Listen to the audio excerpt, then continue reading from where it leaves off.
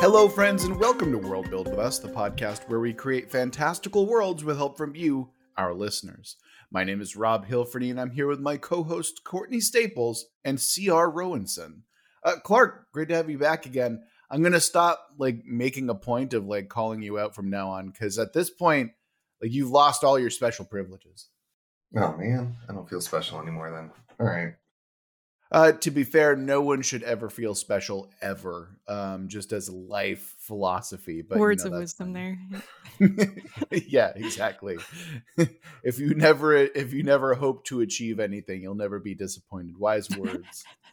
So, whoever submitted this prompt, you can feel good that they picked it, but don't feel too special. That's the message here. Yeah, that's true. That's true. Unless you submit a prompt, then you can feel special and accomplished. That's fine. Well, with all that out of the way, I suppose we can just roll right into the prompt. We have a new prompt from a new listener. Axel has submitted this to us with the following prompt. Take to the skies. In this world, hot air balloon travel is the predominant mode of transportation. Aeronauts ferry people and goods between small towns that cling to the cliffsides, seeking treasure and adventure in abandoned ruins. Why is such an impractical vehicle so prevalent? How do you even make that work? That will be up to you to figure out. The 3 tenets thus far. Number 1, the unpowered, lighter-than-air flight must be the primary mode of transportation for both goods and people, but other modes of transportation may also exist. Geographic features have more verticality than those found on Earth, and themes of adventure, community, love, and nature are abound. Well, Axel, thank you so much for this submission. And remember that if you want us to build your world, you can always go to our website, worldbuildwithus.com. Click on the link, follow the instructions, and in a reasonable amount of time, we'll be building your world, just like Axel's here. If you want to follow us on social media, we're over on Twitter at Let's World Build. If you want to come join our Discord and talk about swashbuckling hot air balloon adventures and how you would do it, follow the link in the description to our Discord, and you can chat with us in no time. If you're feeling particularly generous, or you just want access to those sweet, sweet patron-only episodes, you can also follow another link in the description for our Patreon, where you can give us money. And with all of the shilling out of the way, we can go right into the prompt. So, we've got the prompt set up. Clark, you're no longer a special guest, which means I'm going to let Courtney go first. Courtney, start us off with a prompt here. Sure. So in the prompt, there's the question of why this mode of transport is the main one. And my answer to that is pretty simple. The ground is lava. Damn it. Okay. Okay. Did you have the ground? It's like an ocean planet or something? I had something. Well, it was not lava. I'll tell you that much. Yeah. Okay. Right. But that's okay. We'll come to figure out. Talk to me about this. The floor is lava, Courtney. I like that a lot. Yeah. I mean, it definitely explains why ground level and water travel aren't exactly common. And even things like planes would be tough to do with the verticality because there's just no room to build up momentum. But with balloons, you just need a bit of clear space to take off and land. Maybe even the heat from the lava surface would give the balloons a natural boost. Yeah. So I think it makes sense for the setting that's in play here. All right. I like that a lot. Clark, what do you think? How does that work for you? That actually works really well, and I think can tie in quite strongly to one of my tenets, especially if we wanted to go. I know this sounds weird, but I was very interested in taking this actually a more technical, almost sci-fi route. Oh my. Which would definitely be hard given balloons, but hear me out. So the tenet I wanted to add was that there are more atmospheric layers in their sky than we have on Earth. Okay. Because on the way the layers of our atmosphere are formed are temperature inversions. So hot air rises, right? But as it rises, it expands, it cools, it gets further from the heat of the planet. It cools off, and then it just goes backwards because now it's exposed to more sun, and it's just a reversal of these temperatures over and over again. And what that does is that gives you tons of bands of different air density, which could be really valuable for air traffic control, especially with hot air balloons, and having tons and tons of exposed lava, intense heat might actually make those swings more severe and more frequent. So I think that actually ties together really, really well. Very Interesting. Cool. Yeah. Clark, I'm not going to lie.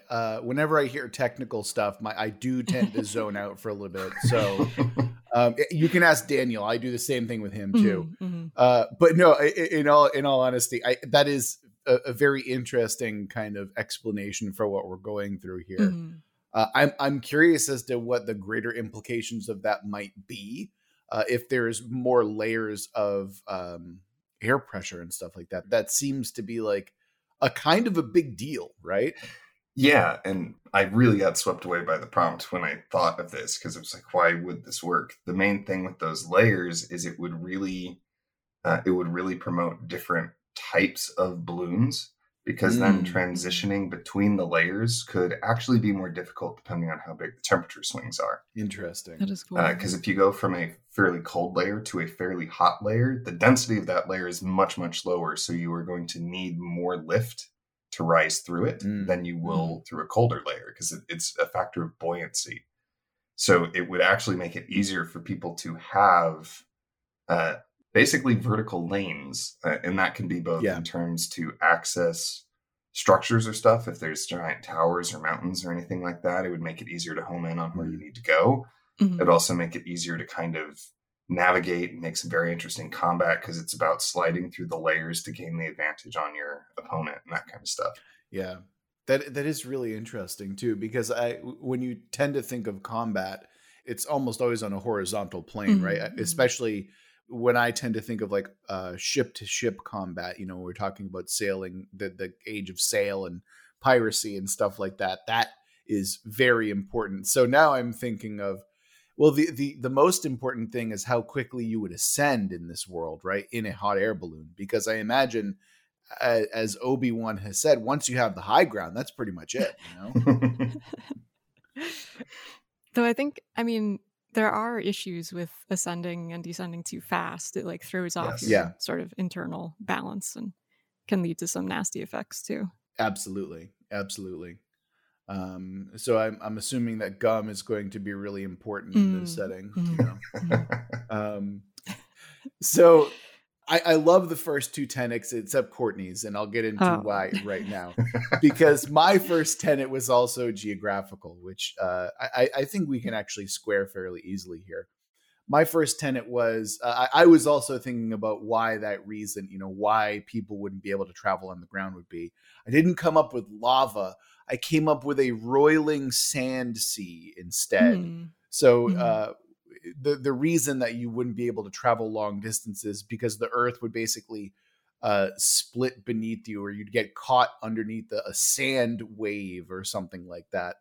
And I was thinking that the reason that cities and other places are so vertical is because they need to be, because there's such little stable ground. Yeah. Such little stable earth to build on, that it's like, we have this small area. The only option we have is to build up and like keep going up. That's what I started out with. So how do we square this between you and I, Courtney? Is this a knife fight? Is this a dance off? Like, what are we thinking here? I think I would lose both of those, but no, I'm it's probably true. You've never danced a day in your life. I've seen you at my wedding. Yeah. Quickly moving on from that. I'm picturing like maybe the poles are where the sand storm things are, because it's like cooler there, so it's not actual lava anymore. And maybe there's like geographical features like rock spires or something that jut out of the earth, and that's where things are built up. Interesting. Because that is one thing to bear in mind when world building, is there's no planets are not myopic. They're not just like one single biome. Of course. So like we could have a variety of things where we sort of just exaggerate more and more of what we have on Earth. So it could be that the equatorial region is primarily exposed lava. And then as you get up into where the desert bands would be, because you can actually calculate where those are based off of your convection cells and stuff on how fast your planet is spinning. And I'm not going to put you to sleep, Rob, I promise. But those areas where it's desert could be the high, like the roiling sand deserts. And I don't know. This is all clicking really solid for me because in those deserts, you could essentially have hoodoos, which are those pillars of stone you see at Bryce Canyon and that kind of stuff. Yeah, that would be really cool. And I do like the idea of like kind of just ramping up Earth's climates to be more extreme. Yeah. And hot and dry. Yeah, absolutely. Right. With basically like a ring of fire around the equator and then going up from there. Now, I feel like this should help things a little bit as well, because I wanted to actually scale down the setting just a tiny bit because I was interested. I know that this says world, but I thought that it'd be far more interesting if we kept our world building to a scope of a nation. So we don't care about what's outside of the borders of this particular nation, but within this nation, it is a roiling sand sea with hot magma as the floor. And I suppose the atmosphere is something that we'd have to, like allow for the entire world to be. But for the purposes of this particular podcast, I would love it for us to just focus on this one particular, I suppose we can either call it a nation or a continent, whatever would be easiest for what we're doing here. Yeah, I'm cool with that. Focusing on like a single region makes sense. Throwing off my groove. Like everything I have is big planetary stuff. No, it's fine. Part of the reason, though, I brought that up is since we do want to have that sense of adventure. Like if somebody was telling a story here, even with a nation that comes from the sand sea, just understanding that there are these other things potentially out there are going to be great sources for adventure settings. Absolutely. Yeah. But now we'll back off and we can focus in actually after I give my second tenet, because that is another kind of global thing, but I don't have to do that right now. Well, I did want to focus on something that you said just now, Clark, which is, yes, the setting says world, and there is a focus on adventure and whatnot and community, love and nature. So I'm like, those are all easy to do within a particular region or like continent, right? Very true. Adventure, I was thinking, because we have a sand ocean that, much like, the great sand dunes will come and like cover stuff and then eventually erode away with the winds, that we could have something like that. But the caveat and twist is now these are buildings that can withstand not just a roiling sea of sand, but also lava as well. So you are essentially, whenever you go dungeon diving, you're essentially baking yourself in some cases, right? Because it's like you're burying yourself in sand, and then there's also the heat. So I don't know, you're in a convection oven, which adds a very real sense of danger whenever you're deciding to go and find some treasure. Have you guys seen lava fields? Not personally, not in person, but I've seen photos and videos. So I think if we're wanting to focus in on a region, that could be how we really merge those two, because both lava and water are kind of weird with the paths and stuff that they'll carve out. So it could be that they are on just one massive lava field in areas that are cooler, with it just magma where it hasn't come to the surface. It's all black sand because it's all this hardened basalt and lava that has then been eroded and chipped away. So you have to be careful because the sands might shift and it might part and drop you straight into into a vein of magma, or lava may spew up at any time. And like that's just a hidden danger of this already dangerous black roiling sand sea. Of course, there's also going to be the adventurer folks who are like, I was abandoned by my party and I was walking, I was trekking back to, the outpost or whatever, when the ground opened up and all of a sudden I slipped into a dungeon and now I'm a wealthy person because I just so happen to walk out with a bunch of loot. There's going to be that self-made accidental millionaire type person, Yeah. That lots of people die trying to replicate. Of course. Of course. Yeah.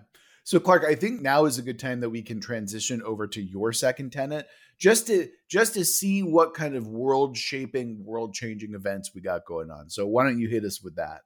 I think it actually all starts to meld together pretty well, because what I wanted to add, my second tenet, is that there are more numerous and stronger trade winds on this planet. I like that. Yeah. And for anybody not familiar with them, trade winds are just winds that travel consistently in a single direction. For us, they're primarily along the equator, but they do happen anytime you have a convection cell inversion. Not going to get to the technical details, but if we built up this planet so it had more of those, it could have numerous ones that are flowing faster and are closer together. So rather than being like 30 degrees latitude apart, they might just be like 10 or 15. So even a single country or a single continent might have multiple pairs of trade winds. So like if you want to travel east, you have to go up here and ride that wind. And if you want to go west, you have to go down or past the eastern trade winds to get the paired west wind. First of all, I want to say that that's a really cool and fun idea, because what you're essentially creating are highways just with, the wind, basically, right? The other thing that I want to point out, which is very important, is these trade winds have to be reliable. They have to be knowable. So there are maps that have these trade winds available. And I think another way that we can approach this, Clark, is when you're thinking vertically, right? It's not just about the horizontal trade winds. There's going to be maps that are vertical as well. So when you say they're more numerous, you're going to be able to find updrafts and downdrafts a lot easier. And again, in a setting like this, it's going to be a lot more important when you're basically like balls out and like trusting the wind to carry your hot air balloon. And I got really excited by all of these ideas, because one of the things that most of the games that I play that focus on adventure never seem to quite get a handle on the exploration encounter and exploration facet. And just with this kind of setup, with what we already have, the exploration and getting to your location is going to be just as tense and just as interesting as possibly the dungeon itself. Absolutely. Because you are going to have to be paying attention to the lava fields, because when there's an upwelling of lava, that's going to create some large updrafts and thermals. And that's going to mean the more stable places in your sand sea are going to be between the bands of the trade winds, but there's less wind, so getting there is going to be trickier. And just all kinds of ideas are starting to click together. Absolutely. Yeah. Absolutely. Yeah, definitely. I will say, as an aside, that one game that does really capture the exploration well, I think, is Valheim, where you play like a Viking explorer in the afterlife. And it does a lot of things really well, including ocean travel, where it feels very exciting, but also very tense, because the weather can shift and you can be caught in a horrible storm and sea serpents and all that stuff. So would recommend. I know that we've brought this up before, but I agree with you, Clark, that exploration is very difficult to emulate in a tabletop game. Like I feel like what Valheim and other, exploration heavy games, like I would love to shout out Elden Ring, because it's consumed my life for like, the last month and a half or whatever. But I think what's really important about games that give a great sense of exploration is that there's almost always a visual component to them, where the awe that you experience through travel is kind of the reward. And I find that that's very, very difficult to emulate in a tabletop game. I found that in tabletop games, exploration often comes down to, well, you can't crest a vista and see, like Bryce Canyon for the first time, or you can't climb a mountain for the first time.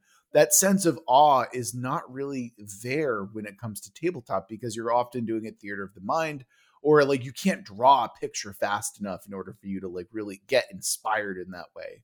So I too have struggled to not just make exploration anything more than like a glorified like spreadsheet or map simulator, Yeah, and that's where I've had most success, is making it so that the exploration actually has its own challenges, which is hard to do, but making it so the challenges actually feel noteworthy, rather than just how far do you travel today, or do you spot the bandits that are hiding in ambush, but just making it so that especially if you can make it so that's involved more in the heart of some of the characters. Because that's what we ended up doing with one, is we had one person who was a captain.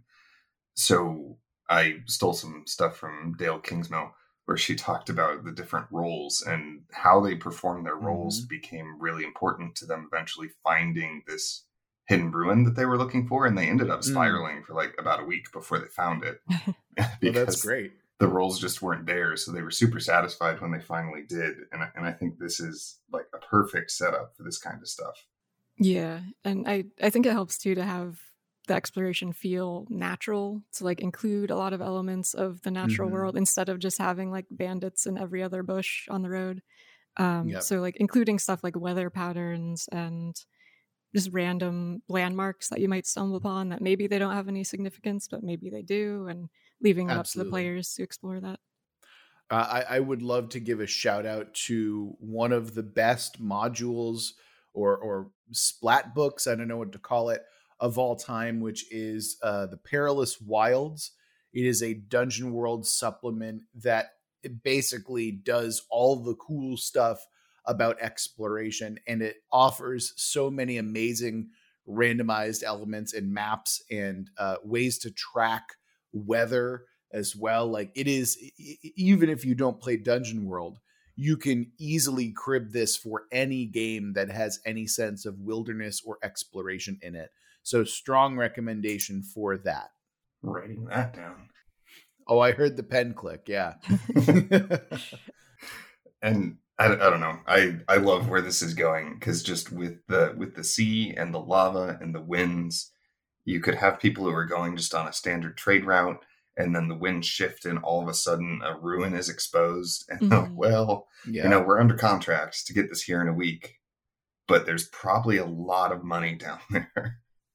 I think it's also something you said, Clark, that's really interesting is, we have like, I mean, another element that we could add here as well is this sense of weather and, like storms, because these wouldn't necessarily just be basic wind and rainstorms here. I mean, these would probably be akin to eruptions, that would disrupt trade just like hurricanes and other sea-based storms would do, except there'd be a lot more volcanic ash is my guess with this. Probably a bit. Yeah. Yeah.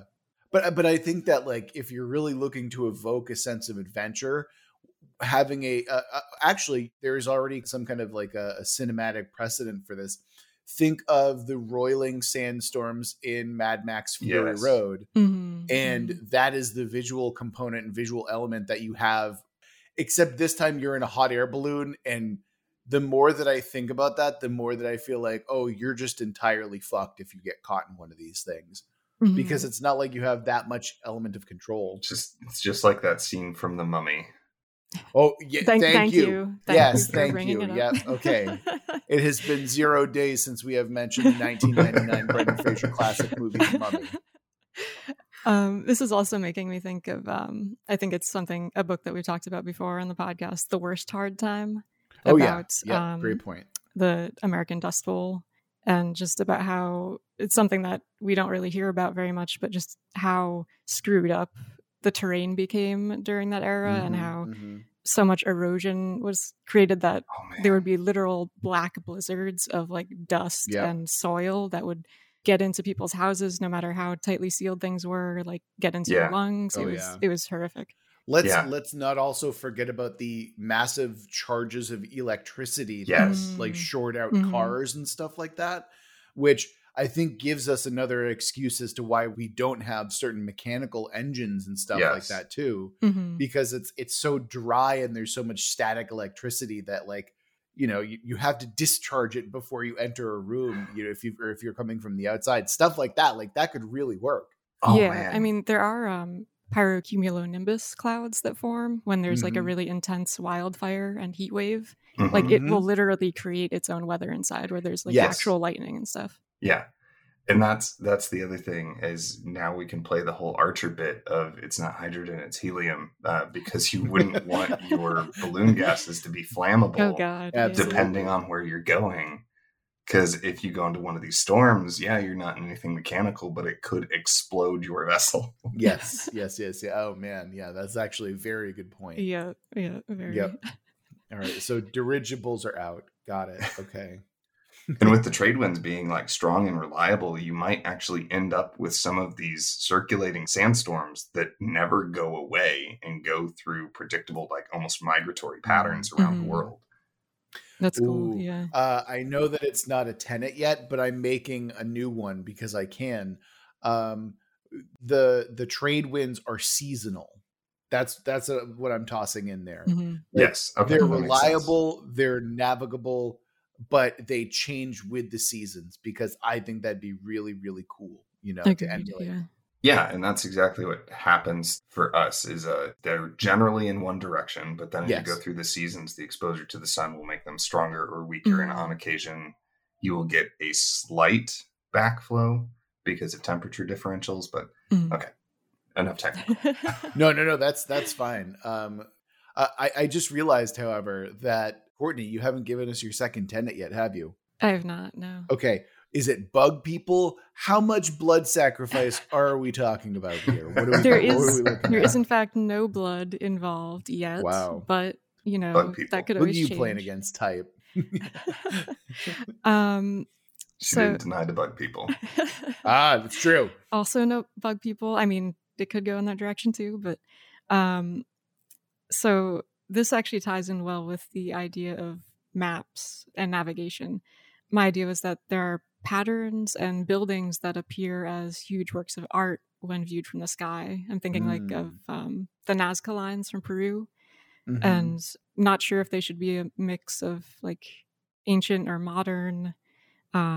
Initially, I wasn't sure if they should have any deeper purpose or if they were just purely artistic, but maybe they are involved in like this navigation, basically like maps that you can look at when you're actually in the air. Interesting. Very cool. So I need a little clarification on that. So it's like works of art when you're looking down at the land? Yes. Yeah. So like when you're on the ground, it's like it doesn't really look like anything in particular. Maybe there's a shift in the tone of the earth, or like a ditch has been dug out or something like that. But when you're up in the air, it creates an actual image when you look down at it. Okay. Is that how they compensate for landmarks being covered up by the sands and everything? It's by doing like massive scale? That could be, yeah. If you think of like a crop circle or something to that effect, where if you're in it, it just looks like a bunch of flattened corn. But when you're up in the air, it's an actual image. Okay. I think what might be interesting about that is, there's obviously like the connection to a ley line and stuff like that. But I like this idea a little bit more, just because it's assumedly it's going to be like made by some kind of sentient creature. So there implies some level of design to it. Yeah. What I think might be really interesting in some way is to see if these Nazca lines that we have here are in some way where cities are formed, or where like mountain ranges or these, because okay, I'm getting ahead of myself here, and I'm getting like 17 thoughts at once, which is always what happens when I get tongue-tied. But hear me out. Okay. We could either have it so these Nazca lines are essentially like mountain ranges or ranges of stone or solid ground, right? So this is where people would build their cities on. And then you could have literally cities that are a work of art, but only from the air, like Courtney's kind of suggesting. So that's kind of an interesting concept that we can run with, right? But I also have a question. See, this is the problem with my brain when I try and do 4 things at once.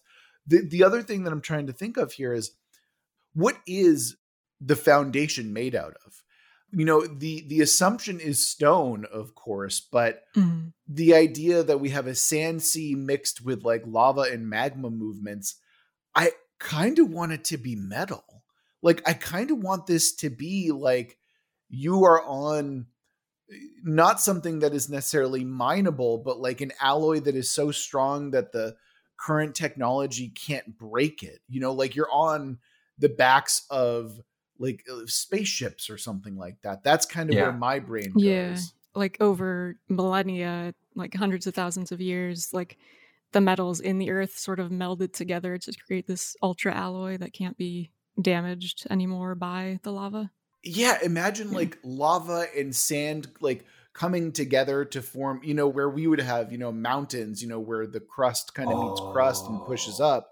This is like all of the metals getting like swirled and pushed together, and there are iron mountains, except much, much stronger. Right. That's super cool. So you would also have cities of glass. Yeah. And obsidian. That'd be cool too. Yes. That would actually be, we could have like combinations of both as well. Yeah. That would be really dope. Mm-hmm. And then would that also like kind of satisfy your cities as art type thing, Courtney, or you're looking for something more deliberate than that? I think more deliberate, but I think it can work. I'm even picturing like if somebody comes across some giant obsidian boulder, essentially, like literally carving out of it to make settlements and and visual things that can be seen from the sky.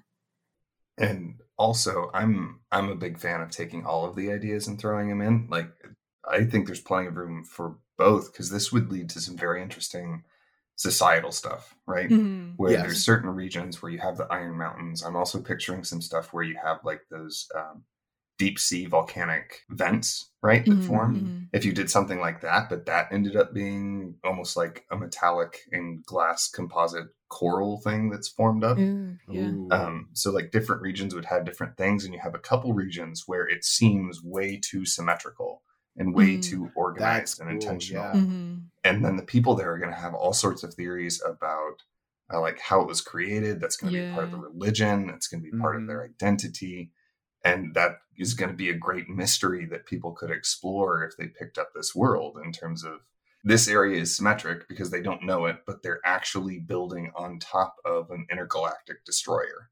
Yes, that's kind of what I'm thinking as well, is that you could either have it be natural, or you could have it be the product of, this kind of geographic or geological rather phenomena that happens in this particular region. Now, when you said societal, Clark, I couldn't help but think that these cities that we're talking about that are built on, obsidian and all these other incredibly heat-resistant materials, I'm guessing that at the very, very bottom of these cities are going to be where the slums are, just because of how hot and uncomfortable it's going to be. And then I could even see something like, the further you go up, the cooler that it gets. And so like the idea that, being cool is a sign of wealth and power and status within this society, that's where my brain kind of goes too. And depending on how towering these structures are and how short the atmospheric layers are, this might be something that inverts with the layers, right? Where it's not about being the highest, it's about being in the right range. Exactly. Yeah. I was thinking that as well, where, you can go as high as you want, but then it gets too cold. And so maybe it's like a slum sandwich where the top it's too cold, the bottom's too hot. And then in the very middle, it's San Diego, like that type of thing.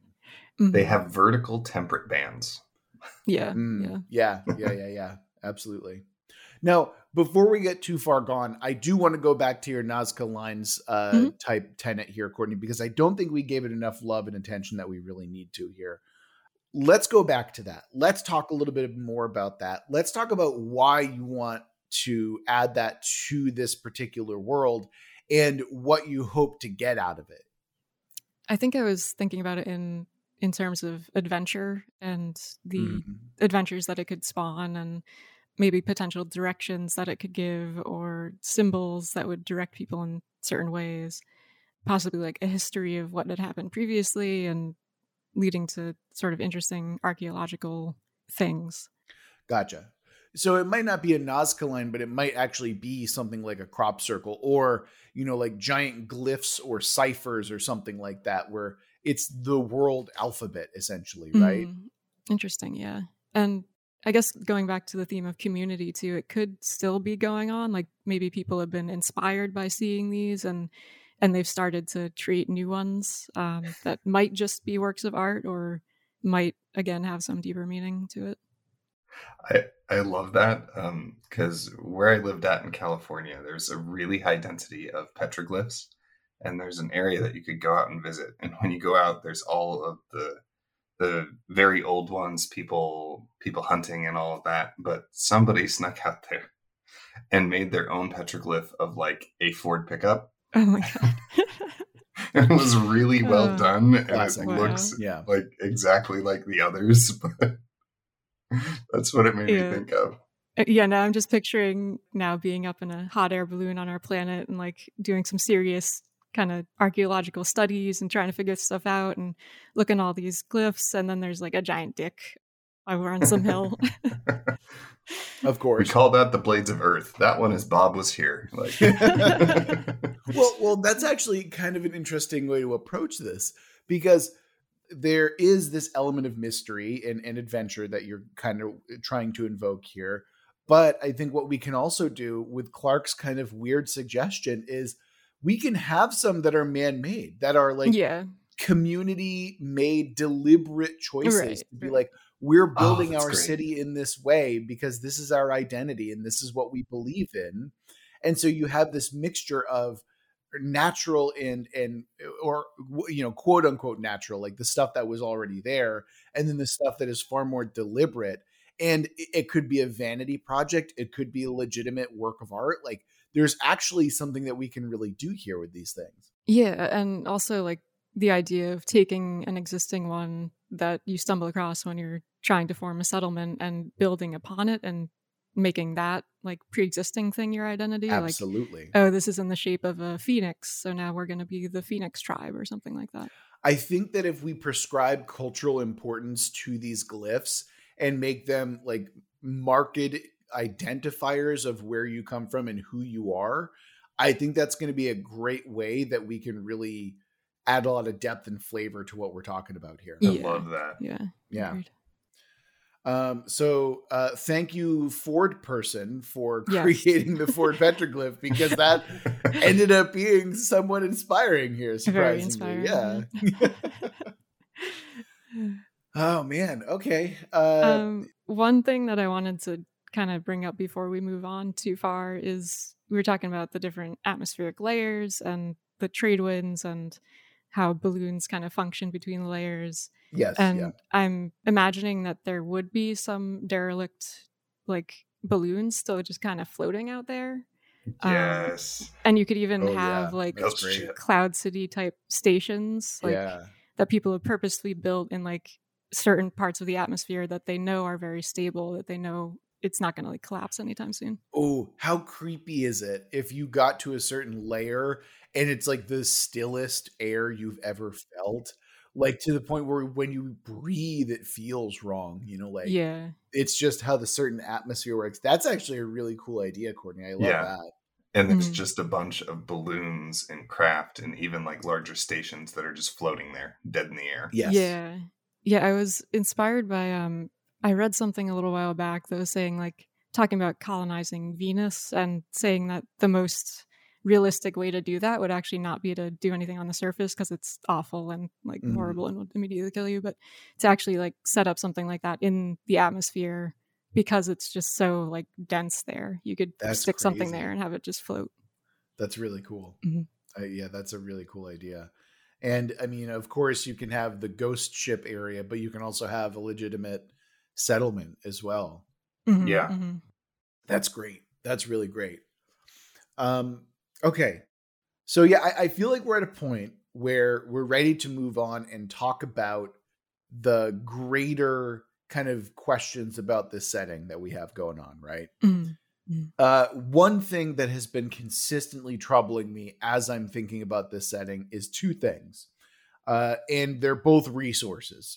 Number one, what's the main building material that we're working with here? And number two, I have to imagine that rain or water is going to be a major, major, major resource within this world. Yeah. Because from what we're talking about, we've got sand seas and magma and lava, but no actual water seas there. So that is something that I think that we have to talk about and think about just a little bit. So, Clark, I'm sure you've got some sciencey Yes. explanation about this. So, I mean, by all means, take it away. Yes, yeah. One of the things I was thinking about is in terms of the crafts. I think it would be really cool if there were lots of scavenged materials for one, and even bones, just bones of behemoths and giants and other creatures that are just found in the desert and brought back, would make great aircraft in terms of strength versus density. But I'm picturing people who go water harvesting through storms, right? They are literally collecting clouds and condensing them. Oh, that's cool. In order to bring back water. And it becomes this really weird risk reward thing of you want to get as much water as possible, but you still need to be able to fly back to your destination. And it's kind of like World's Deadliest Catch, except you're just trying to collect water instead. That's really cool. Yeah. I have a question, and Clark, you might be able to help me out with this.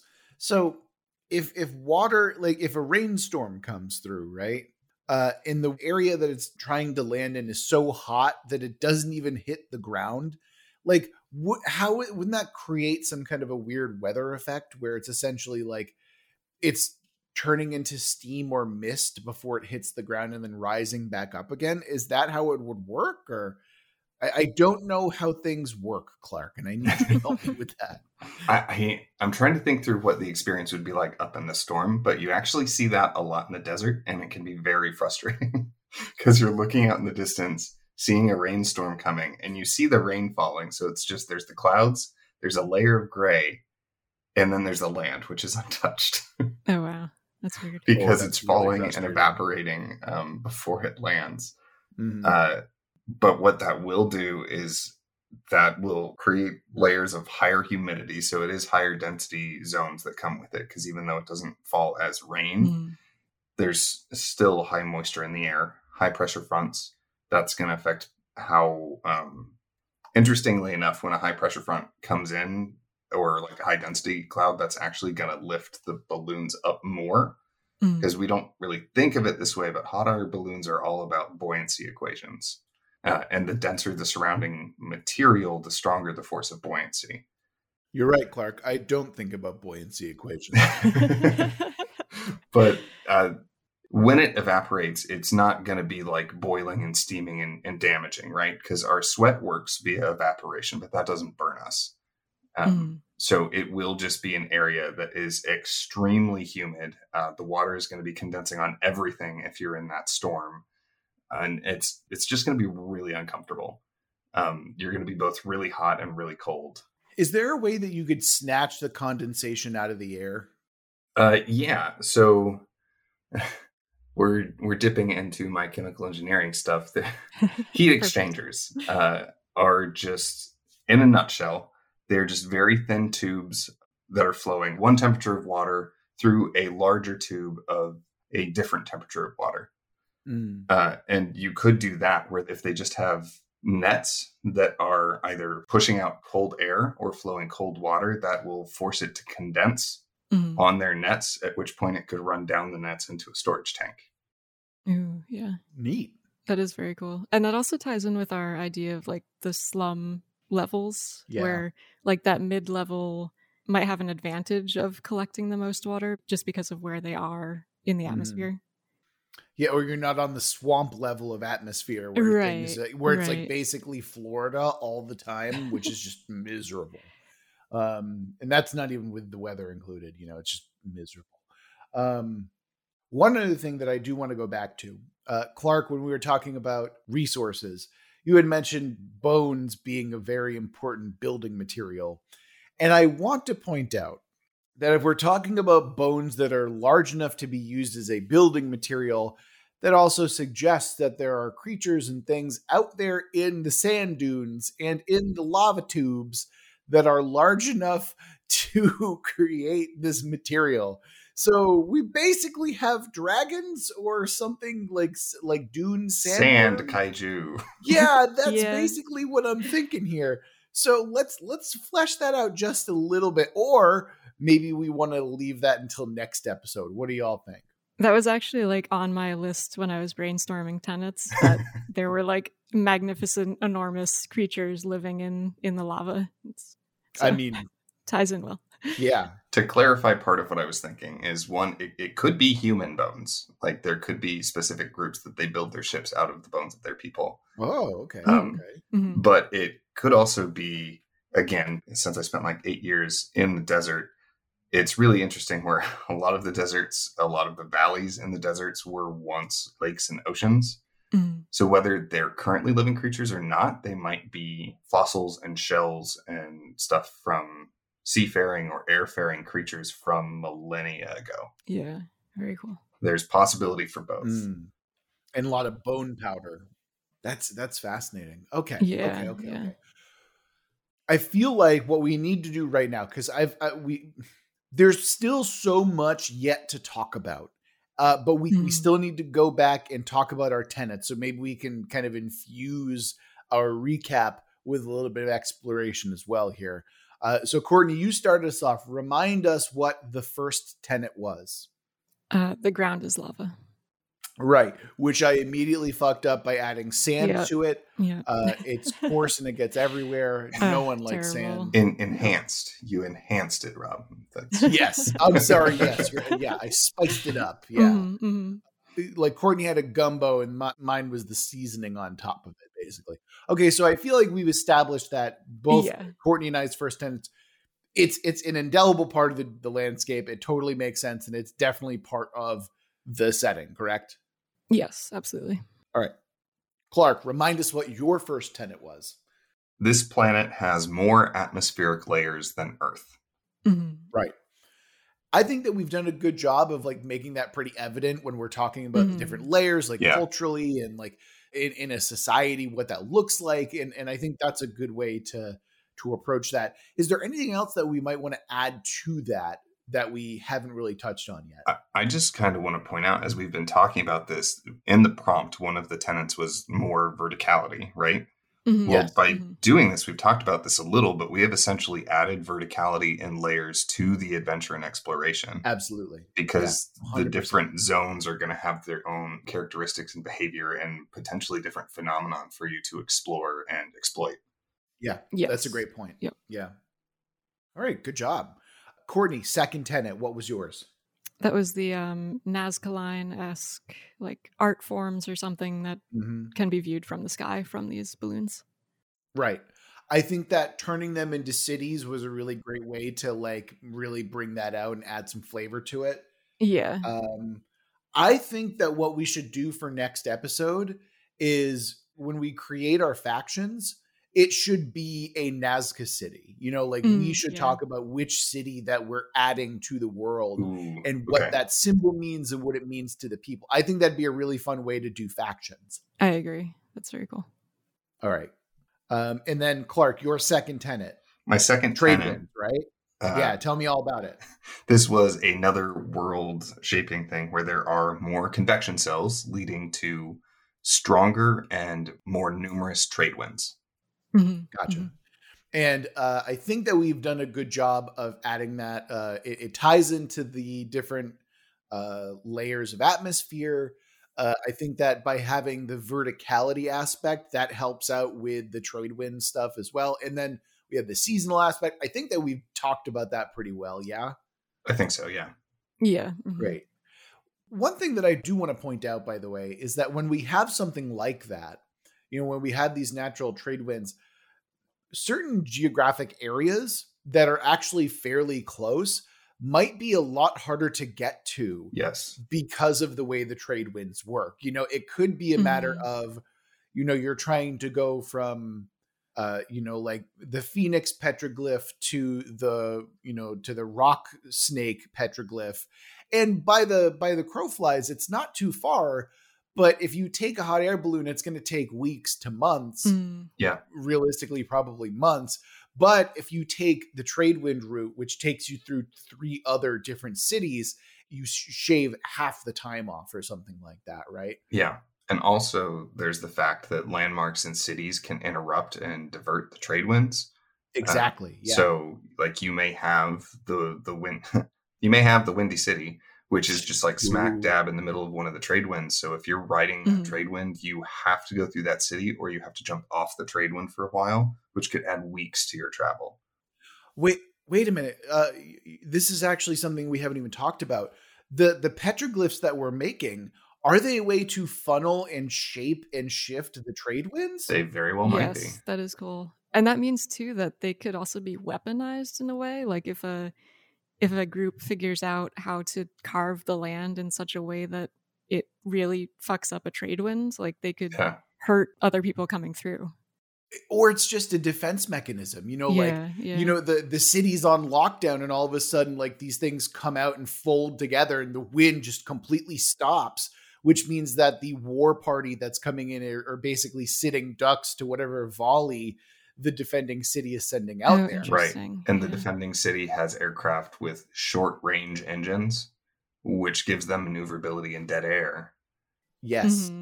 Oh, there's so much. Oh, that's so like cool. That. Okay. That's really cool. Fuck. Okay.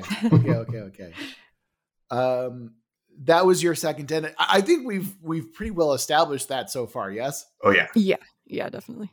Great. Okay. My second tenet was that we were keeping this to a geographic region rather than an entire planet. I feel like we've done that pretty well. I think that what I'd like to do to emphasize that is something that I've already suggested, which is just sticking to cities within this particular region in terms of like factions and stuff like that, which I think we can definitely dive into a little bit deeper next time. Plus, I think that, you know, when we're thinking vertically and we're thinking about this geographic area, think about like the size of Australia. And I think I'm cool with that. And then what that also allows is we can talk about the outside world. If you were, say, like a Daniel type, you could be like, well, I'm bringing that into the next session and stuff like that. What we're talking about is from the outside. And that's cool. That's totally fine. But I'm fine with the kind of regionality that we've got going on here so far. Yeah, this is really cool. Agreed. Great. So we're at the point. We've recapped our tenets. We've got a really interesting setting that we've got going on here. What I'm going to do now is potentially fuck it up by rolling the twist. Now, one thing I want to say is that I always say that we're going to fuck it up, right? But I want to point out that the twists are always fun and always interesting. Yeah. So when I say that, I don't really mean it. I feel like some people take that a little bit too literally. And no, that is just not the case here. It's like fuck it up in a fun way. Yeah. Exactly. Yeah. Exactly.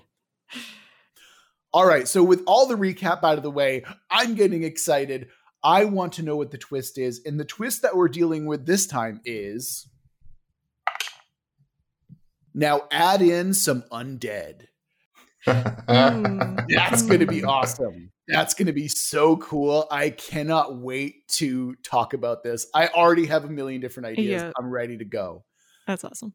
Oh, man. Okay. Absolutely. All right. So this is it. Thanks again to Axel for submitting this particular prompt. I hope you've enjoyed what we've done with it so far. And remember that if you want us to build your world, you can always go to our website, worldbuildwithus.com. Follow the link and the instructions, and within a reasonable amount of time, we'll be building your world. If you want to follow us on social media, we're over on Twitter @Let'sWorldBuild. You can follow us there. That's about it. If you want to come talk to us on Discord, where you can have world building discussions, tell us about how you would do your Nazca City, all that cool stuff. Follow the link in the description of this very episode, or go to our website. There's a link for it there too. And of course, if you're feeling particularly generous, you can always go to our Patreon with the link for that in the description or our website and give us money, where you'll get access to patron-only episodes, early episodes, and, you know, an exclusive lounge in our Discord. Now, that's going to do it for this episode of World Build with Us. Remember that we love you very much, and we're going to get through this together. Until next week.